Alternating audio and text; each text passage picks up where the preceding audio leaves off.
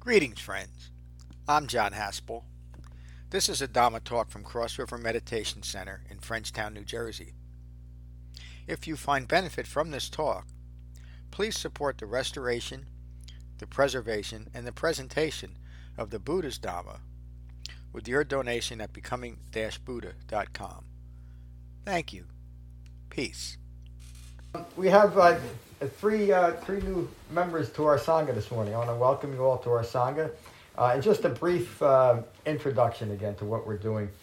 The Buddha waked up to dependent origination, which states that from ignorance of Four Noble Truths, all manner of confusion, delusion, and ongoing discontent and suffering arises. And so then he taught Four Noble Truths that we are to understand, and that is the truth of suffering, meaning that as a consequence of having a human life, there's going to be stress, there's going to be discontent, there's going to be confusion. In general, the word is dukkha. That is a common human experience. The reason why the Buddha taught that as the most important truth we can understand is because human beings become very preoccupied and distracted by the things they don't like, by feelings, thoughts, things that are occurring in the world. Look what's occurring in the world. And so he realized that besides the stressors that commonly occur in every human life, we exaggerate that by taking it personal. And so the second noble truth is craving for and clinging to these things that we think we need, whatever that is, and that can be any object, person, event that occurs in our life. We hope that they will help resolve our discontent and our ongoing stress and suffering. Dukkha occurs, craving for and clinging to things to be different than they are, meaning ultimately me, starts creating that second aspect of stress and suffering, taking life personally. And then the Buddha taught something that is so important. He taught the nature of impermanence in the resolution of this process of clinging to ignorance. It's possible to end our own contributions to stress and suffering. And that is liberation, when we're no longer causing pain and distress for ourselves. Because then what occurs is simply life unfolding. And so how do we do that? The Buddha taught an eightfold path in order to develop a profound understanding of our own contributions to stress and suffering. And in that way we free ourselves, from our own ignorance. And so the eightfold path by its nature is a limiting path. It's a focusing path. It's a path that allows us to look at what's most important and turn away from that which is only going to continue greed, aversion, and deluded thinking. And this particular sutta speaks to that directly, how important it is to incorporate the Eightfold Path as our practice. Again, this is what the Buddha taught. And to discard anything that is not part of practice. That's everybody that's been coming here for a while, including Devlin. And by the way, we've been in conversation for a couple of years now, right? That's right. Yeah, and Devlin understands the practice. He's been practicing along with us. So we are here to limit ourselves onto what reality is. Again, that is what the Eightfold Path teaches us. What it means to be a human being free of ignorance. And so think about that for a moment. Think about the things that you were trying to get out of life, or the things that you didn't understand, or why things are. Why is this going on in the Ukraine right now? Awful things going on. But you can trace them all back to greed, aversion, and deluded thinking. What arises out of ignorance of these four noble human truths. So this is the Aganthuka Sutta.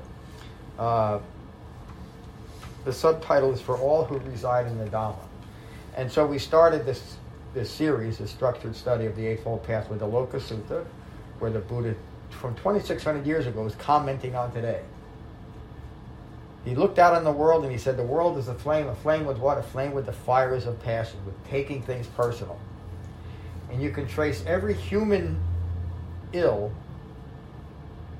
every human war, every human fight, back to that initial ignorance that results in greed, aversion, and deluded thinking.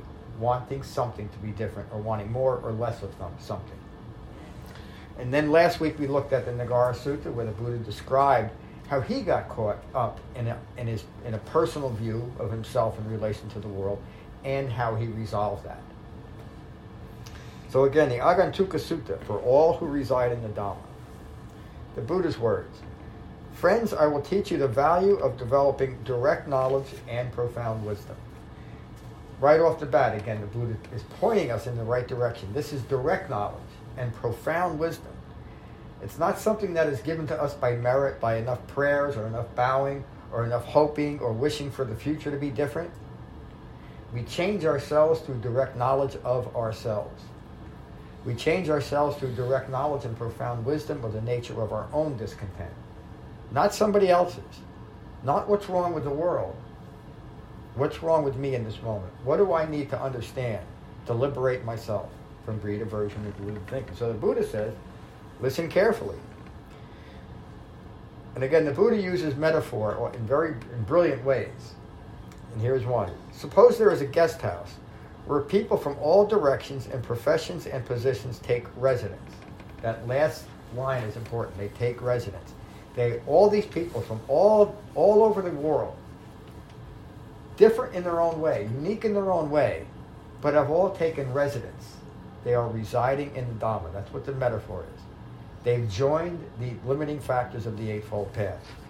And the Buddha says, in the same way, anyone who cultivates and methodically practices the Noble Eightfold Path will also comprehend with direct knowledge and profound wisdom whatever phenomena are to be comprehended, again, with that direct knowledge and profound wisdom.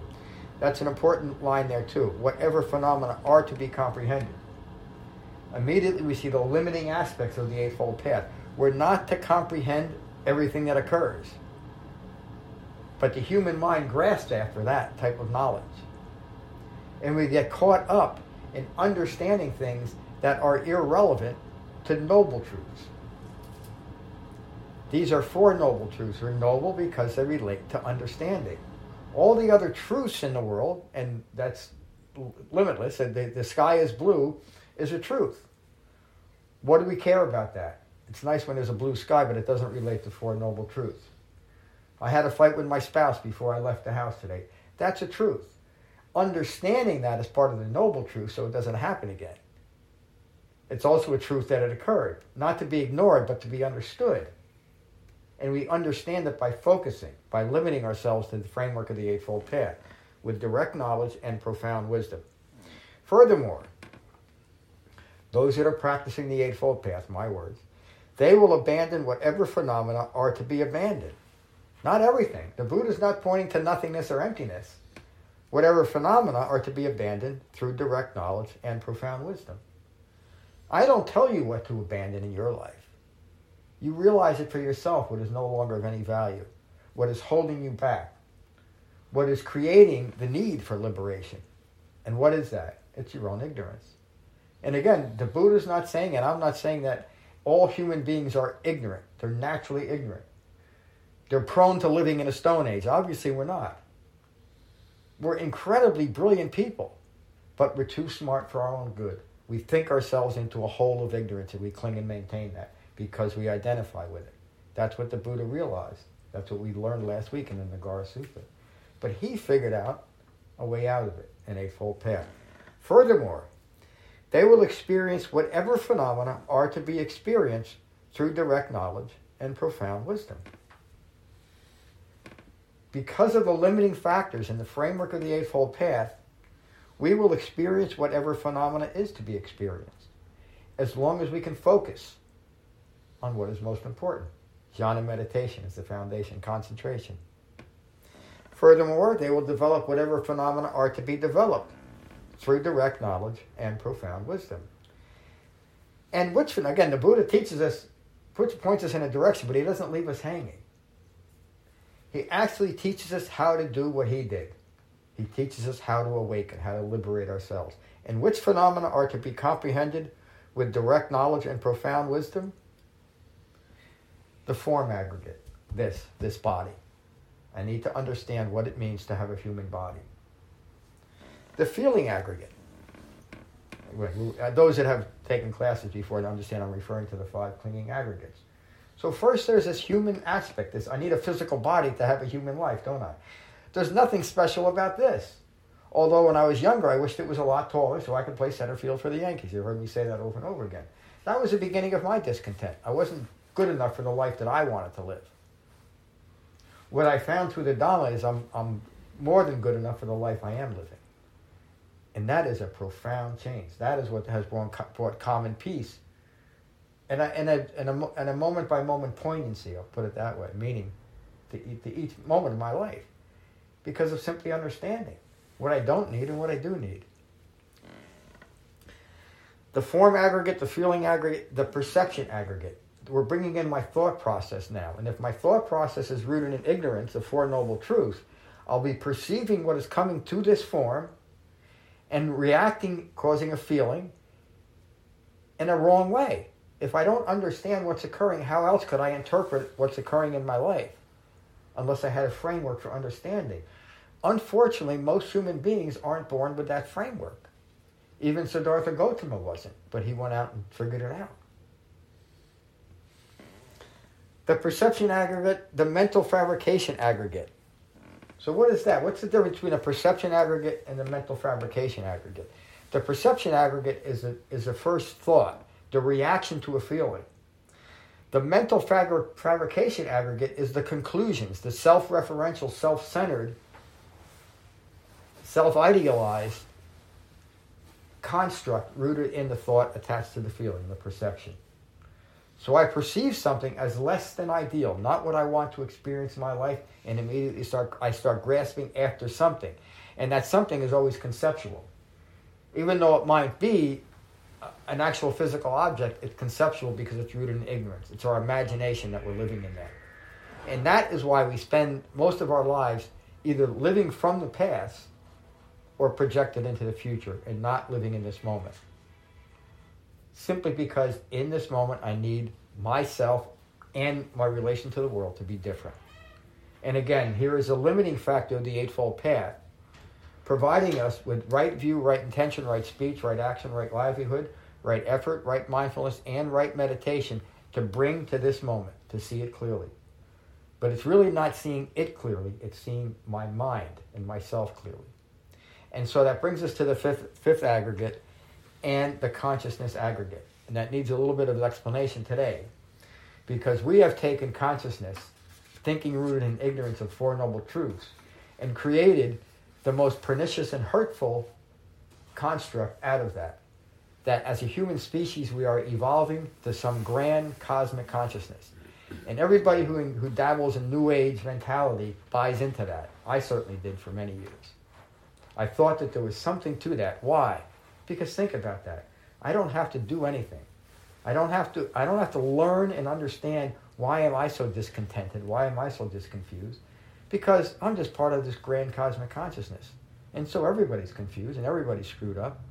And what does it matter then? Well, that worked for me for about 18 minutes until I realized that's nonsense. That doesn't make it. I wanted to understand, what does it mean to be a human being?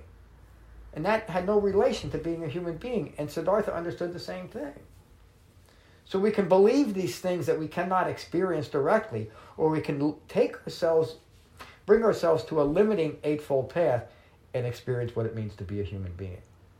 And that really is the choice we have in each and every moment. From a fabricated way of looking at the world that can evolve or devolve into believing that I'm part of some grand consciousness, or I can understand what I am. And so what am I then? When I resolve all of these issues and I limit myself to who and what I am in this moment, what is it? Ram. I always pick on Ram.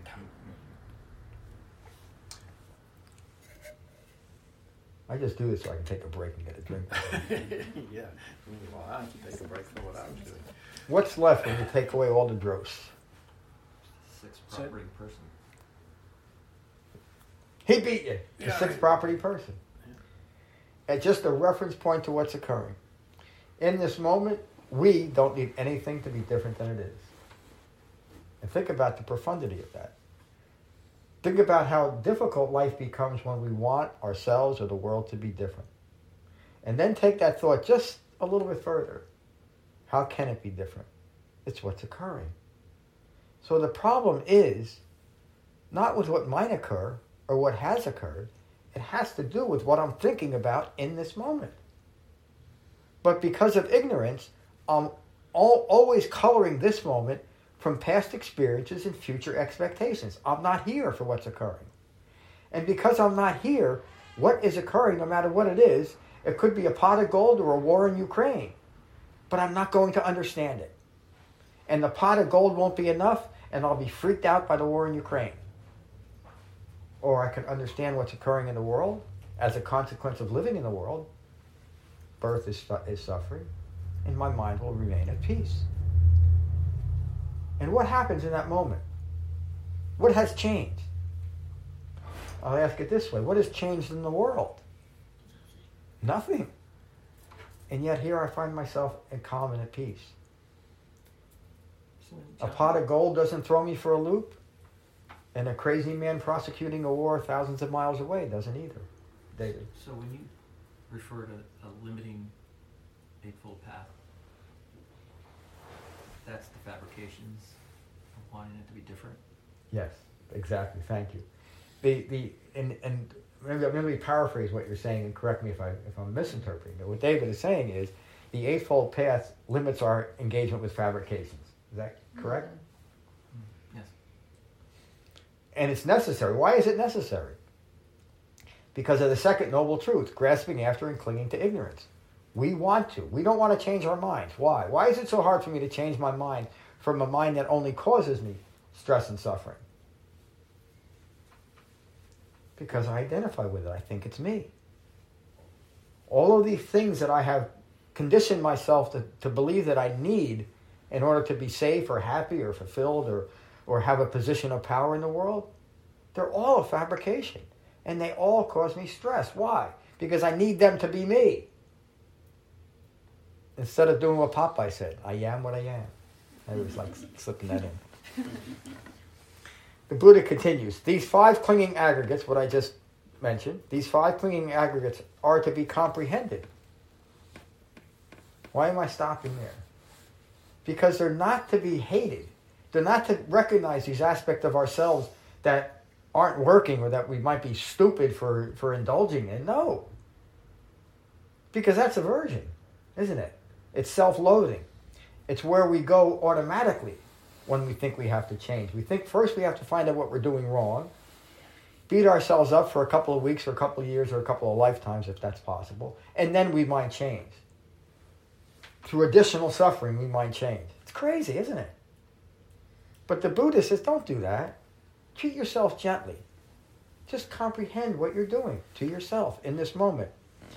These 5 aggregates, the ongoing personal experience of suffering, is to be comprehended with direct knowledge and profound wisdom. How do we do it? And which phenomena are to be abandoned? We do it with the Eightfold Path. Rhetorical question. And which phenomena are to be abandoned with direct knowledge and profound wisdom? Ignorance and craving for further becoming, further ignorant. That's what's to be abandoned. Our own ignorance. So we don't have to wrestle with letting go of something that is valuable, except it's our attachment to it. What is to be abandoned? Ignorance and craving for further ignorance are the phenomena to be abandoned with direct knowledge and profound wisdom. So we know what we're dealing with. We're using an Eightfold Path, rooted in jhana meditation, to expose our own ignorance. To who? To ourselves. We're not washing our dirty laundry. We're not going into endless encounter sessions talking about the awful things that happened when we were kids or what might happen tomorrow or how to fight with my boss or there's a war in Ukraine. No. We comprehend that. And we do it ourselves in our own minds, in our own bodies. And we can only do it right here and right now with phenomena arising and passing away. Obviously, we can't resolve the past. We never could. We can't. We don't have that power to change the past. And we can have absolutely no effect on the future save for what we're thinking. And which phenomena are to be experienced with direct knowledge and profound wisdom?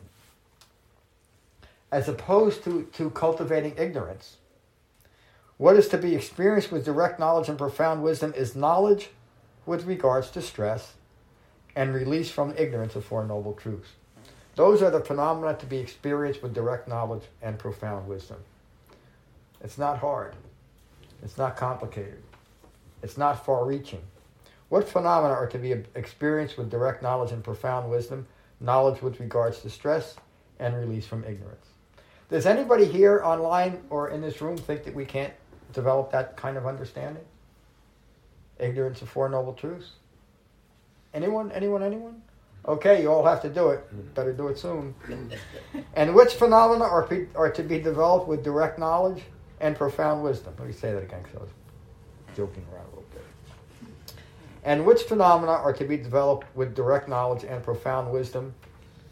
A calm mind and insight into the three marks of existence. That's the impermanence of all things, the misunderstanding of self, and the resulting delusion from that misunderstanding of self in relation to the world. A calm mind and insight into the three marks of existence are the phenomena to be developed with direct knowledge and profound wisdom. The Eightfold Path leads directly to a calm mind and profound insight.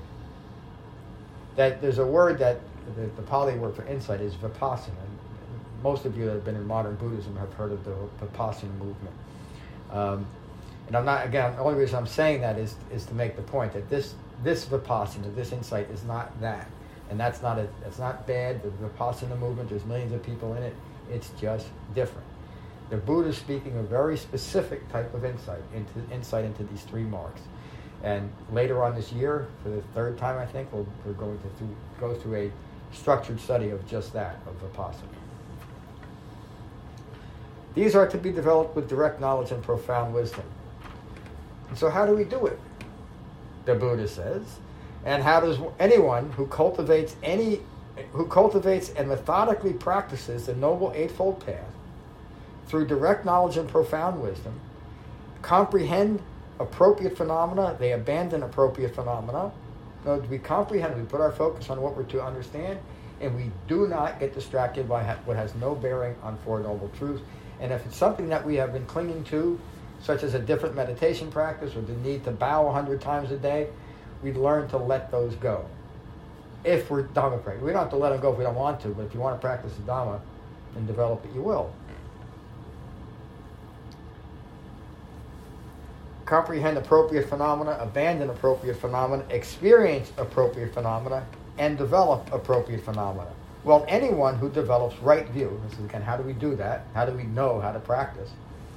Anyone who develops right view, dependent on seclusion and on dispassion and on cessation of ignorance, that results in release from those wrong views. Again, I'm going to read it again because right view can seem very amorphous. But here it is. This is what we're developing. We're going from a wrong view of self, a misunderstanding of who I am, and because of that view, my view of the world is wrong. So my view in relation to the world is a wrong view, rooted in ignorance. So it would make sense that the path would culminate in a right view. And anyone who develops right view, dependent on seclusion, jhana meditation, a disentanglement from the world, and on dispassion, not taking things personal, dispassion and cessation of ignorance, that results in release from those wrong views. So again, directly, this is what I'm doing. I have to have the courage and the willingness to examine and recognize wrong views, let them go, and develop right view, framed by the Eightfold Path. Through direct knowledge and profound wisdom, they develop right intention. Again, how do we develop right view? Through direct knowledge and profound wisdom, they develop right intention, right speech, right action, right livelihood, right effort, right mindfulness, and right meditation. That is dependent on seclusion, on jhana meditation, dependent on dispassion, beginning to not take things personal, dependent on cessation, that results in release from clinging to wrong views. All right, the focus is on our wrong views, so we have to be willing to examine that which is causing our distress. It's our own minds. And ultimately we find that it resolves itself into one idea. I'm not good enough in this moment, so I need things to be different.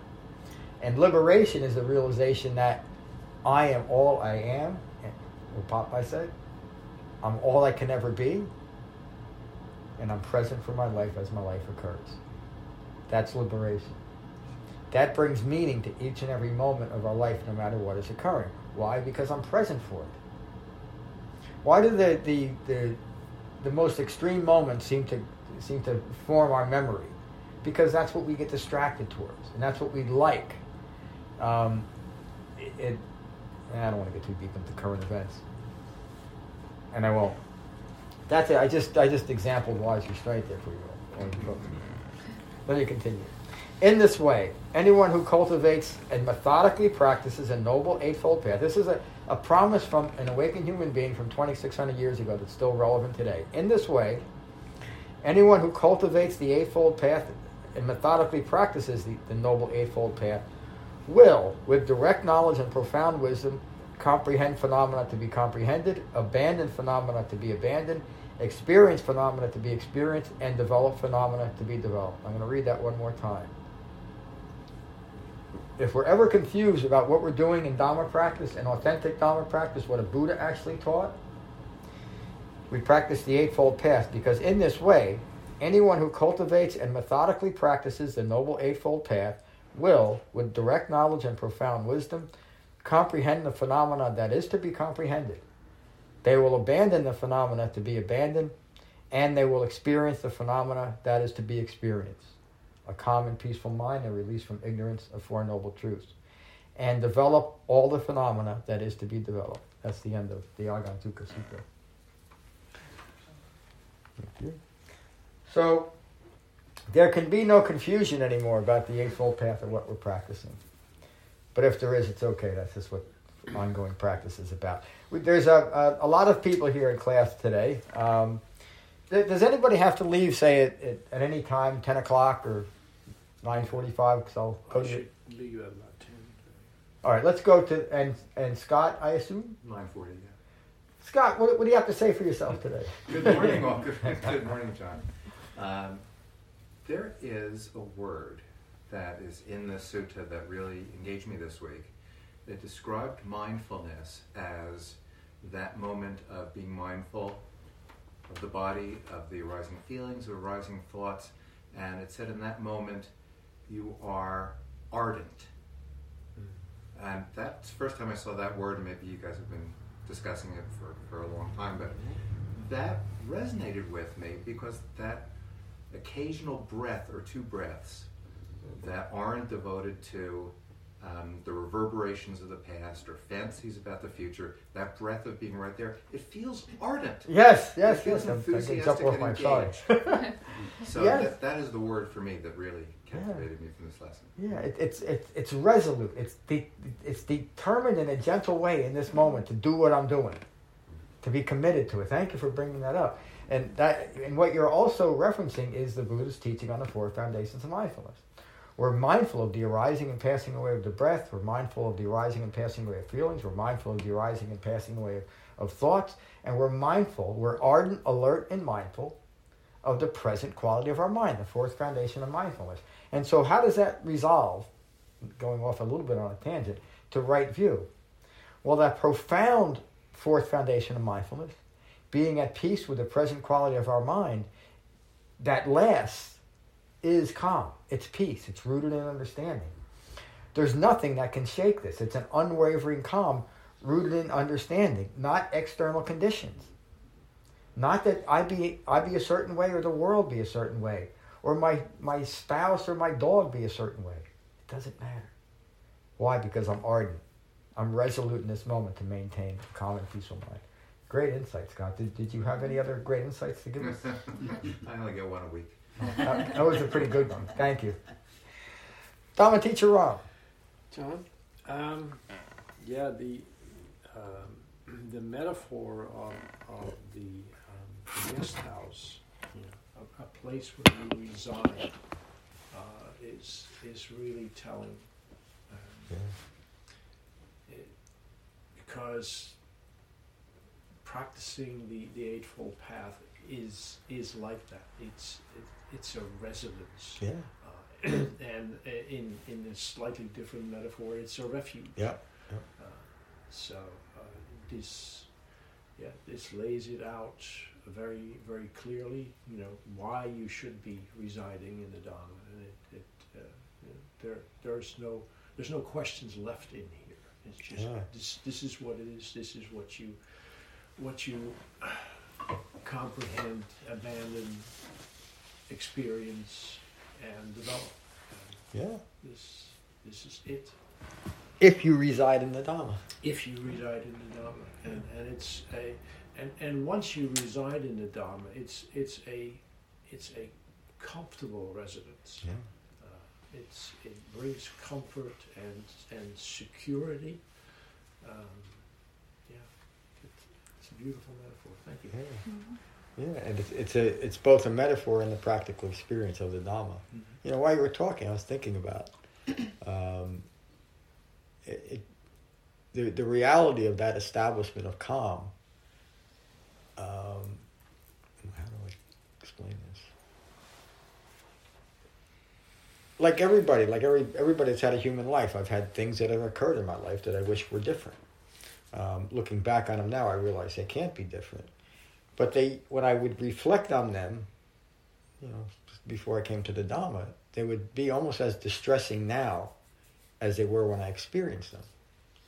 But now when I look back on these troublesome times, if you will, they're just what occurred in my life.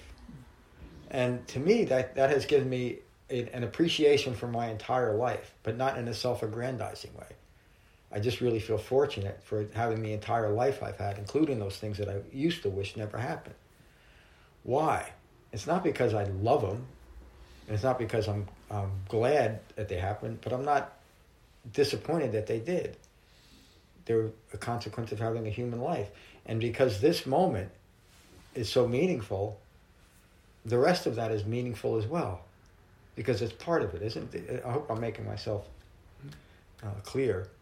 It might make sense this way, because you've heard me say, oftentimes, and I always get blank stares when I say this, that when we develop the Dhamma and we're living in the present moment, we are literally standing at the feet of eternity. And how else could that be? How else could you experience eternity except to be present in this moment? And when you're standing on the edge of eternity, everything is possible. And since everything is possible, what is most important in this moment is a calm and peaceful mind. I don't have to grasp after any other possibility. I don't have to manufacture or fabricate anything. A calm and peaceful mind is the reward for having a human life.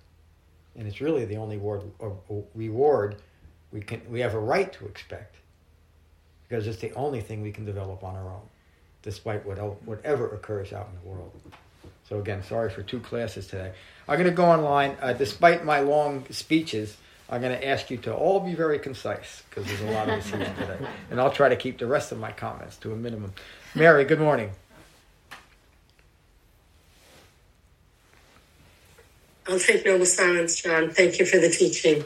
Thanks, Mary. I got to put my goggles on because I can't see. Well, I know Brian. Brian, how are you? Good, John. How are you? Good. Thanks for asking. I guess what resonated for me with this was the consciousness aggregate and not overthinking that. And consciousness in its simplest form is just awareness of an object. Yes. Right. And tying that into the Eightfold Path being limiting, we don't need to apply anything else to that awareness. It just is what it is, right? Okay. And that keeps us in the self-restraint, wise restraint, limiting factor of the Eightfold Path. So thank you. Yes, that's it. Thank you, Brian. Dominic. How are you, Dominic? Dominic is joining us from Slovenia. Hello, all. How are you, my friend? Good, thank you. Good. Well, I don't really have any deep insights, but I did realize something. You know, although my English is okay, better than mine, it's still difficult to appreciate when you hear someone talking in not your native language. Yeah. If you know what I mean, because my mind has to translate, and it feels like I'm missing. I can't think, you know. I can't just enjoy the moment. I have to work all the time.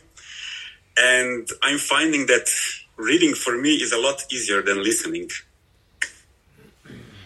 So I'm sorry, go just ahead. my thought. Yeah, no, I can certainly understand what you're saying. I hope you're gaining some benefit other than just grasping after what I'm saying, just by being a part of our Sangha. And I wondered if there's a way that we can reconcile this. I know that, I don't know if we're going to be able to put together some kind of instant translator so you can hear me in the moment. But let's look into that and see if we can figure out a way to so I would be looking to translate this into what language? No, that the auto translators don't work good. So no, I feel because I feel even from the Pali language in which the suttas are written, when you translate them to English, I think a lot of the meaning is also lost. So then I have to translate from English to my language, and some more is lost. Yeah. Let's talk about this, Dominic, because there's an intention behind some of what's lost. In other words, when I restore the suttas, and I won't get too deep into this, but I strip out everything that can't be resolved in dependent origination and Four Noble Truths, which is everything that is not humanly capable to have direct knowledge and profound wisdom of, which is all the magical and mystical stuff that's been attached. And that might be part of your issue. That seems like there's too much missing here. But let's try to get together in the next few days and we can talk about it. And John, there's one thing that you can do. What? Is listen to Lorna. Slow down. Oh, yeah. It's really important when you're approaching somebody from a different language. Yeah, you're right. That you realize that this is a struggle to comprehend. We got to get Lorna back. Lorna was a person. She would always tell me to slow down. I go too fast because I try to teach too much in each class. I know I do. So perhaps it'll help, Dominic, if I do slow down at the next class. And it's okay for any of you to tell me to slow down, by the way. You know, it's just I learned, I actually taught myself to read, and I started reading quickly, and so I end up speaking that way too. But tell me to slow down, please. I'm glad you joined me, Dominic. Okay, thanks. How are you, Jeff? Thank you. Hurry up. No. No pressure, right? I can relate, Dominic. Even though I speak English, this is a whole new vocabulary and nomenclature that you still have to translate into some kind of meaning for yourself. So I'm the same way. I can read some foreign languages, but I can't understand them when they're spoken.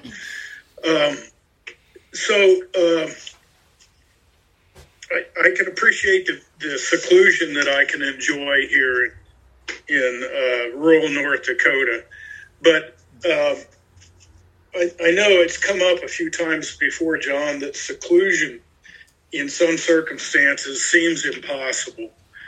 And I'm thinking maybe you can give us a little insight on the seclusion of a calm and peaceful mind as opposed to necessarily being able to access physical seclusion. Yeah, wow. It's a great question, Jeff. Again, Lorna will be mentioned again. She was just great on understanding this.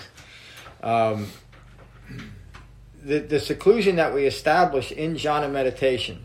So the Buddha would say the only real instruction beside the 4 foundations of mindfulness that Siddhartha ever gave us was to go find the root of a tree or an empty hut, meaning get away from the world for a little while. Find a quiet place. Establish physical seclusion, and then begin to establish mental or internal. Did I say confusion? No, you said you said it right. Okay. We're confused about that. I'm confused about it. And then establish the inner seclusion through jhana meditation, through concentration. And as our minds become ever more deeply concentrated, we are then able to take it off our cushion, that seclusion established on our cushion, and bringing it out into the world. So the concentration and seclusion are in some ways one and the same. Or you could say that concentration supports the ability to stay secluded, not getting entangled with the world while I'm off my cushion. And that could be, just off my cushion when the phone rings or anything else that occurs. But again, it's a great question. It's established in jhana meditation, but through the limiting factors of the Eightfold Path, we are empowered to maintain that seclusion through this framework, through this limiting action of the Eightfold Path. So, and that it's such an important understanding. How do we do it? Just this way. Thank you, Jeff. And the first jhana is nothing but seclusion. Yeah. Establishing seclusion. That's the whole thing. Yeah. We talked about that, the 4 levels of jhana meditation Ram just brought up. The first jhana is the establishment of seclusion and the recognition, or taking rapture, joyful engagement, recognizing the value, the pleasant abiding in seclusion. That's the first foundation of mindfulness. And it only deepens from that. And I would bet, I'll ask again the group, have you been able to recognize the seclusion you've taken off your cushion and into your life? Laura, put you on the spot there. Yes. Because I know you have. That's why I asked the question, because I know you'll give me the answer I want. Yeah. And it's not this, in like my previous, experiences with meditation or Buddhism, it's not this like, oh, I'm in a state of like everything around me is completely peaceful. It's, you're not imagining it. Yeah. Right. You're not imagining this like universal kind of interconnected, peaceful thing. There's still all the stressors are there, but that's so helpful what you and Jeff just talked about, the seclusion and the concentration and the ardent determination. It's all one, encapsulated in that present moment. It's not just this trance-like state that I'm in. So thank you. Yeah, you're living the reality of your life, and it's peaceful. Right. Yeah. Who'd have thought? Right. Matteo, good to see you, Matteo. You're in Scotland? Yes. Yeah. Yes. I always put you in Italy, but I know you're in Scotland. So in Dobre Rano, Dominic. Dobre Rano. And I'm relating, of course, what Dominic say. Like, it's a bit more difficult when you do it. But you just come and probably you start to tune with the John accent. You will understand better and better.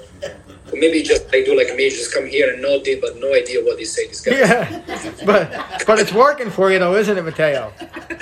Yeah. I think on that note, I think, John, probably it's time to go viral. We should translate a bit your website in some main languages, and it's important because as Dominic said, I think I find you because I was struggling to find somebody first in my language, any European language, to find somebody that explained the Dhamma how it is, no? Even in UK, and maybe other people, it can be very, very, very good if you can translate maybe some core sutra, some introductory website, maybe, I don't know, in French, in Russia, Chinese. That can be very beneficial for other people, I didn't do... There's some plugins I can put on the website that will translate it to almost any language. And I know of them, I just never did it, but now I will. So... I mean, it is not precise when I do a live translation, but because it's my job, if you need any help to do that, I'm very happy to help you. I'll take the help. Let's get together. Maybe we can talk on Sunday or Monday. Let me know. It'd be a good time, and let's do it. I'm all for it. Cool. So yeah. Did you say we'll go viral? Yeah, you need to go viral. John viral. We want that. Does that mean I got to start tweeting if I'm going to go? I don't tweet. I hardly speak. Well, I'm going to start tweeting. Thank you, Matteo. There's Lauren. Hello, Lauren. Good morning, John. Morning, everybody. How are you? I'm good. How are you? Good. Thanks for asking. You say, where am I? I'm in New Jersey. Yeah, Lauren's in New Jersey. Yes.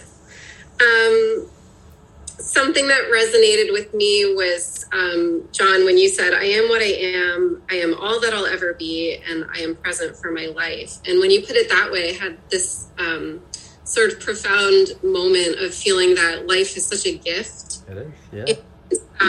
Through comprehension of the Four Noble Truths and practice of the Eightfold Path and jhana practice, those are 3 additional gifts that help you appreciate your life in the moment where you are, getting rid of all those aggregates and everything extra that's not fretting over.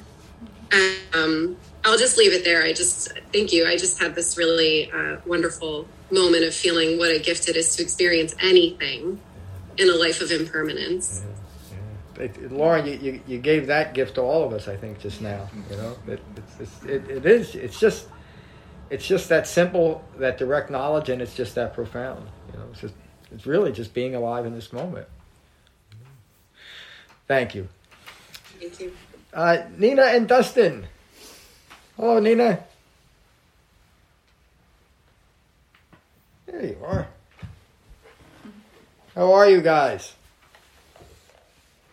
Hang on. Here we are. There you are. Sorry. Hi. You've seen me with my goggles I'm on. going to take noble silence today. Do you have anything to say? To add? No, I'm going to do the same thing. I'm going to take noble silence. Yeah, I'm glad it's been really good. I really appreciate it. Thank you. Yeah, I'm glad you joined today.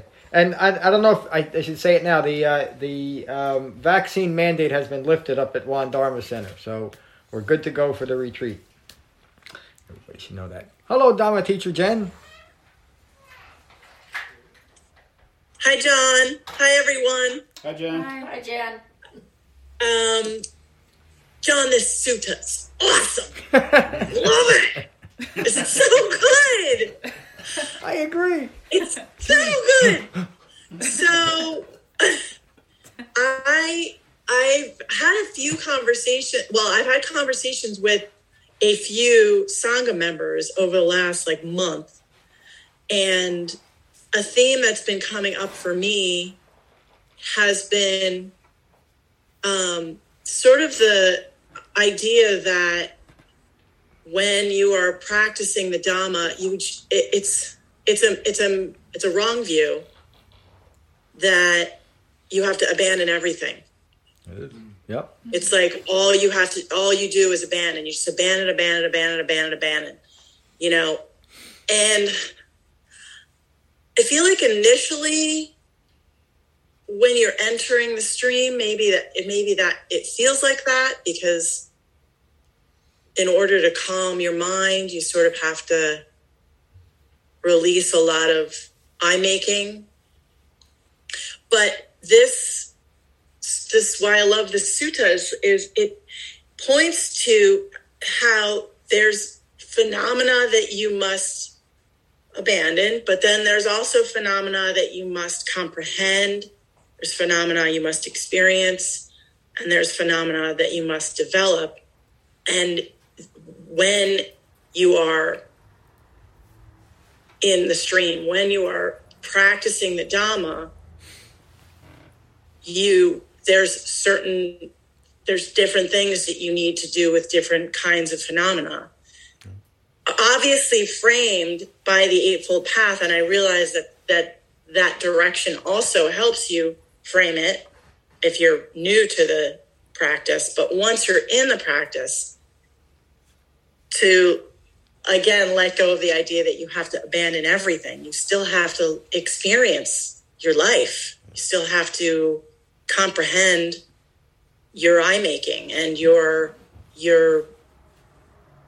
wrong views and why those wrong views occur. And so, I don't know, somehow that's all I got. That's a lot, Jen. Thank you so much. That's Dhamma teacher Jen. Chris, welcome to our Sangha. What would you like to say? And you don't have to say, nobody has to say anything here if you don't feel like it. But.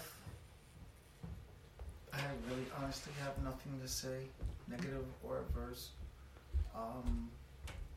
Clearing your mind and realizing the level of succinct attachment that your ego grasps to, you find that in every moment that you're not practicing the Dharma properly, your ego is screaming at you. That's a good word to use. And the only tool to eliminate that screaming is realizing it doesn't exist.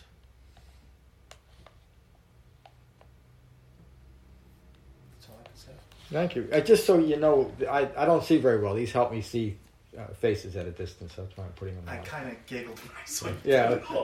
Well, most people think I'm watching TV back there. I thought you were going to pull out the little little handphones and then start playing games. Yeah, right.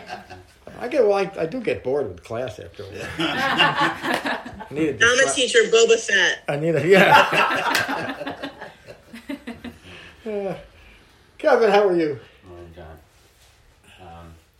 I really appreciate all the comments everybody's made. This is really a complete teaching, and it's just a different way into it than many of the other teachings, but it's the same teaching. It's the Dhamma, it's the Noble Truths, and the way.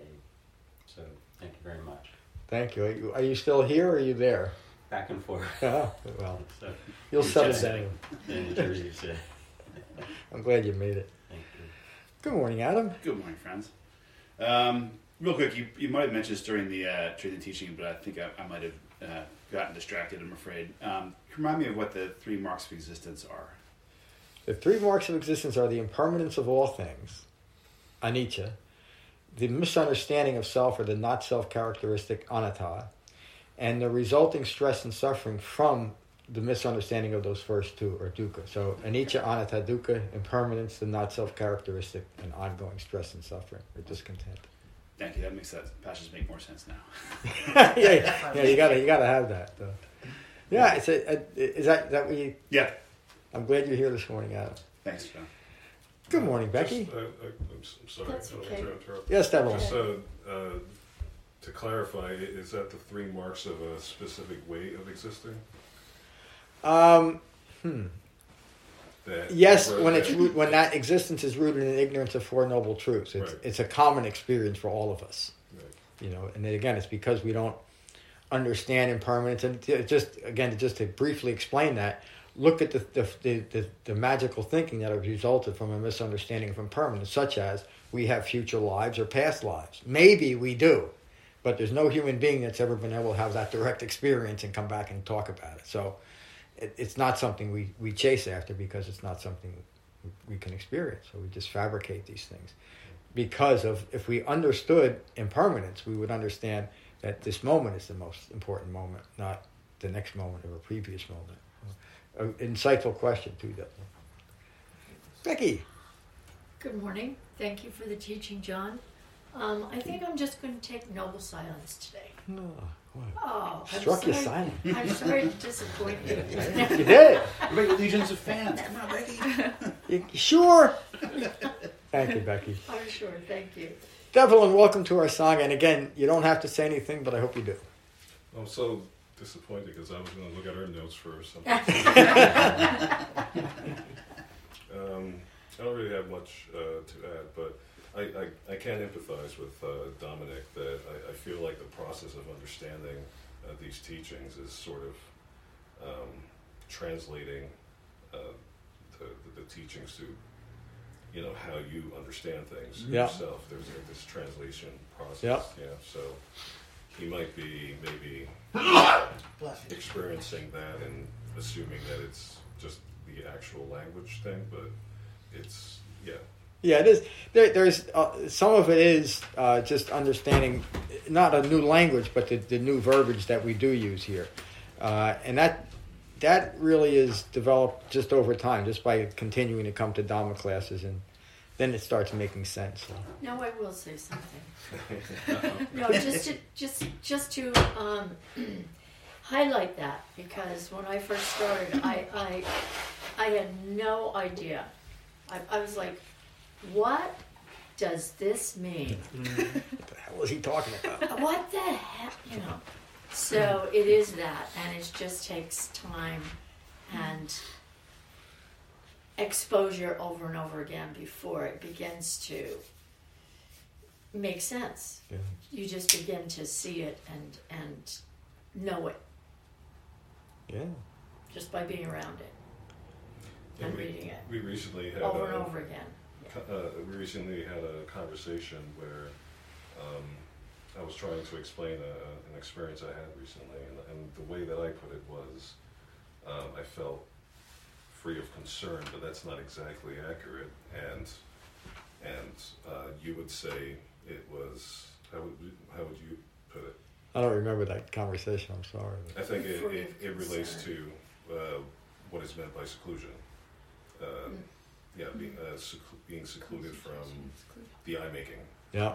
Yeah. Exactly. And so that's a translation that's like, oh, that's how I was figuring, and that's how I understood it. Yeah. That's what it is that you're pointing at. And some of it comes right up against when I'm saying something like the cessation of eye making, and that particular mind is clinging to eye making.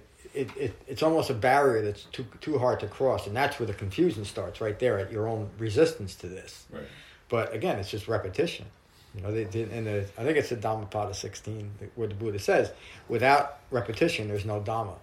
He was saying that 2,600 years ago. You have to keep coming, keep listening to the same things. You understand how to apply it, and then boom, after 2 or 3 weeks of this, you awaken. But it's different. But it's different than rote memorization. Yeah. It's an active engagement of the Dhamma, and then as your practice deepens and your mindfulness is more refined, the things that you experienced your first day will be different than your 100th day. Yeah. And that's the language of the Dhamma is better understood. Mm-hmm. Yeah, I would say that maybe you could all, we can't all talk on this, but that from your first class to this class, this is not what you expected, is it? Mm-hmm. And it works. It's not what I expected when I first came across the Sutta Pitaka. I didn't really know what I wanted, but I knew it wasn't what I was practicing up until that point. And this was completely, I should say, my whole time in modern Buddhism, going to all these different places and studying with some of the more famous teachers, was ongoing confusion. And what led me to look into the Sutta Pitaka was just the thought that an awakened human being couldn't have taught something this varied and this ridiculous, this almost impossible to understand. It seemed to me that a truth should be basically simple. It doesn't mean that I would necessarily understand it, but it should be simple and obvious. And that's what this is. It's simple and obvious. It's just because of that barrier of eye making, it's hard for us to understand. But here it is. We can do it. And a lot of this understanding of specific concepts that we talk about here is not only getting an understanding of those specific concepts, but also the interrelationship between them. Yes. This network of understanding that you develop over time. Yeah. Yeah, and that relates just to how we learn. We start making connections in our brains, through neural networks, and then this thing start making sense in our mind where we can apply it to our body. But and that's why we have classes, and we don't just, a lot of my practice for years was just going to a place and meditating for hours and hours on end, and leaving there mostly just feeling glad that it was over. And that was all I got out of it. It was just really just kind of a form of self-torture after a while for me. It was. And Thank you, Ram. I'll talk to you soon. All right. Devlin, do you have anything else you'd like to add this morning? Thank you. Thank you. June, welcome to our Sangha. Thank you for having me. It's a pleasure. This is, I have a little bit of understanding of what you mean, but most of it's just over my head right now. But I did appreciate when you said we are what we are in this current moment. As a person who's taught himself to think that he's never good enough, always grasping, always chasing, always grasping. So I'm sitting there trying to take that in right now. Please. And it's so difficult. It is. It's so difficult. And June, what you're describing, you'll hear. I hope you keep coming to class because you hear me say this often. The common human problem for all of us is self-loathing.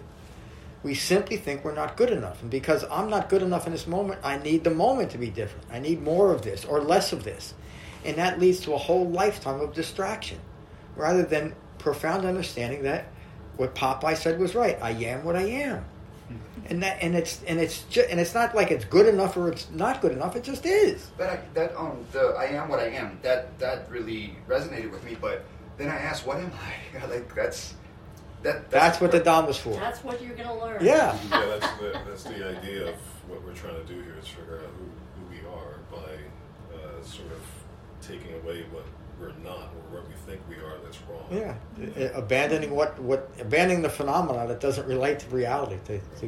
So this sutta, what Siddhartha discovered 2,600 years ago, is how to become a human being, and how to not be anything other than a human being. In the suttas, the Buddha would often use, because we misunderstand self, we become anything other than self. That's not a magical or mystical thing. It's not that we become, I don't know, some star stuff or something like Carl Sagan used to say. In this moment, I become anything other than self. And there's the discontent, because I'm not living who I am, whatever it is. You know, in my case, when I was 15 years old, it was not enough because I wanted to play for... Seriously, this is true. I wanted to play for the Yankees. I wanted to be center fielder for the Yankees, and to do that, you needed to be 6'4" and a hell of a lot faster than I was. And I was, you know, I've been a lot shorter than I used to be, about 2 inches, but I used to be all the way up to 5'8", but not big enough to play for the Yankees. And so I was disappointed. And even as ridiculous as it might sound, I think everybody does this to a certain extent. And so even though I was a pretty good ball player, I actually had a Mets scout follow me one summer when the Mets would take anybody. Well, really. But I was never good enough. And so here I was having this really great life. I mean, there really was. Not, you know, it was a better life than some kids have. I was playing in summer leagues with nice ballparks and all that stuff. My dad had the wherewithal to drive me around and buy me a nice baseball glove. And I was miserable. I couldn't see how fortunate I was or just enjoy the fact of playing a ball game as a kid. I had it to be an adult. You know, 15 wasn't good enough. I had to be 27 years old playing for the Yankees instead of on that ball field playing ball like a 15-year-old kid should be. And we all do that. And that led to a life of discontent until I came across the Buddha's Dhamma. So, June, you're exactly who you should be. You're all you ever will be. All you have to do is understand it. And if you keep coming here, you will. You won't have any choice. Good morning, Laura. Good morning. I'm good, John. Thank you. I'm glad you're here this morning. Me too. Good morning, David. Good morning, John. If you think back to what Scott said and Brian said and Ram said, when they described that calm, there was no grasping for that calm. Yep. And June's concerns of what I am, that's the concern that goes away, because you're not fixing this broken self with this practice. You're not reconciling what you did in your past. You're not grasping for that future. So think of that clarity that you've gained just to be in this moment and be successful and be ambitious, but you're not grasping for it, and then therefore always being disappointed. So that's that tricky thing of you're trying to figure out what you are, but you are just simply the sixth property being. And that doesn't mean that you disappear and you're not, you know, striving to be a better person and to be helpful. But the clarity that you then have puts you in such a better position to do that. Yep. Yeah. You just live your life better. And whatever you're doing, even if you're playing center field for the Yankees, you're better off doing it with a calm and peaceful mind, aren't you? Mm-hmm. You know, mine as well. David mentioned the sixth property person twice today. And the Buddha teaches that all that we can ever be is this sixth property person. The 5 elements were all made up of earth, wind, fire, water. What's the other one? Can't think of it. Air, yeah. You gotta. And consciousness, the sixth property person. And if you look at all of us, the only defining characteristic you can apply to a human being is those 6 properties. Everything else is just what occurs in life, but it has nothing. It doesn't affect this unless I let it affect this. So I'm a 6th property person having the life that I'm having. Right now, it happens to be right here at 207 Harrison Street. And this is the most meaningful moment of my life. Why? It's not because of you wonderful folks. It helps. But it's because I'm living it. Because I'm here for it. And we can do that anyway. We can take that type of seclusion, that refuge that Ron was mentioning, from here this morning, off our cushions, even in our virtual Sangha, and go out into the world. That's the point of the Dhamma. June, you had a great insight into what this is all about. It takes a little bit of more practice to develop it fully, but your experience there was you had an experience of reality. And we all do when we practice this Dhamma. It's not something that occurs, when we're good enough. It occurs every time we sit down on our cushions and integrate the Eightfold Path. Remarkable. Any other questions or comments before we go? We are going to go out to have some breakfast, and anybody can join us if you'd like. Even those, if you want to fly in from Slovenia, please do so. Now, Dominic, let's talk again. Let me know tomorrow when is a good time to talk, and and Matteo is going to help us out. We'll become multilingual, and I'm going to apply my great capabilities, and I'll be able to speak Slavic by next week. But you'd think I speak English quick. Thank you all. We'll finish with Meta as we always do. Oh yeah, and the retreat. I think I mentioned it. I'm going to mention it again. We're free of vaccines up at the Juan Dharma Center. So if that was holding you back, please sign up. Our retreat is June 29th to July 3rd. I have reserved the other room too. We already filled up one building. So, but if you know you're going to go and you decide you're going, please sign up. It helps my logistics a lot. All right, we're going to finish with... I'm going to wait for June to come out. We'll finish with Metta, as we always do.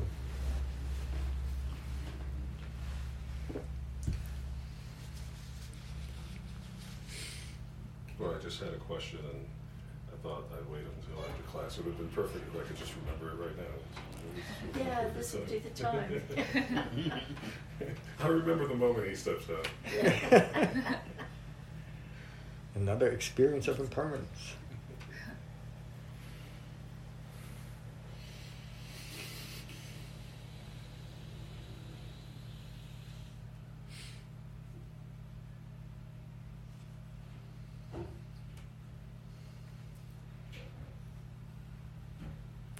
It really is remarkable what's developed here through the Sangha. I started in the building right next to us because the acupuncturist in there asked if I would start teaching. She knew I was a meditator. She said, would you teach meditation to raise money for a specific charity she was involved with, a global alternative healthcare project, alternative healthcare practitioners, like Doctors Without Borders, but for alternative.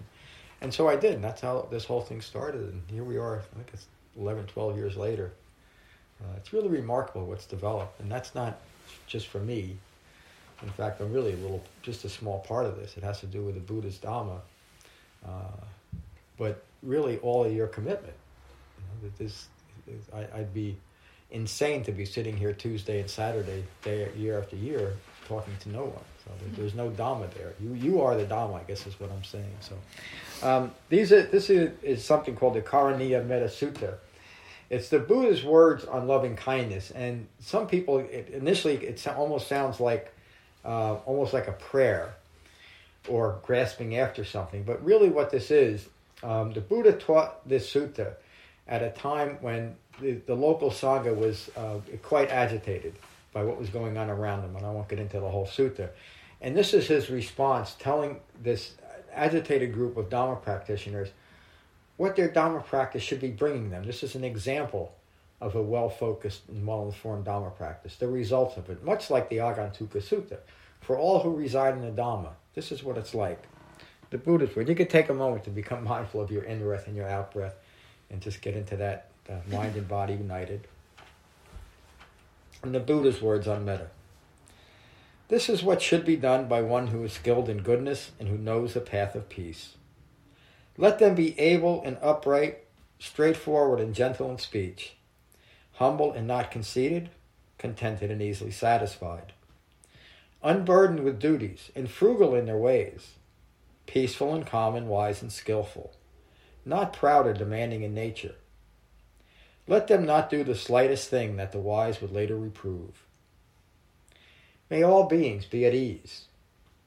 Whatever living beings there may be, whether they are weak or strong, omitting none, the great or the mighty, medium, short, or small, the seen and the unseen, those living near and far away, those born and to be born, may all beings be at ease.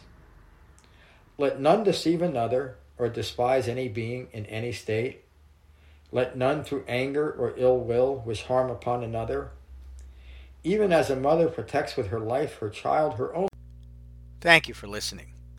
I rely on donations to support the continued restoration, preservation, and presentation of the Buddha's Dhamma. If you find benefit here, please consider a donation at becoming-buddha.com. Thank you. Peace.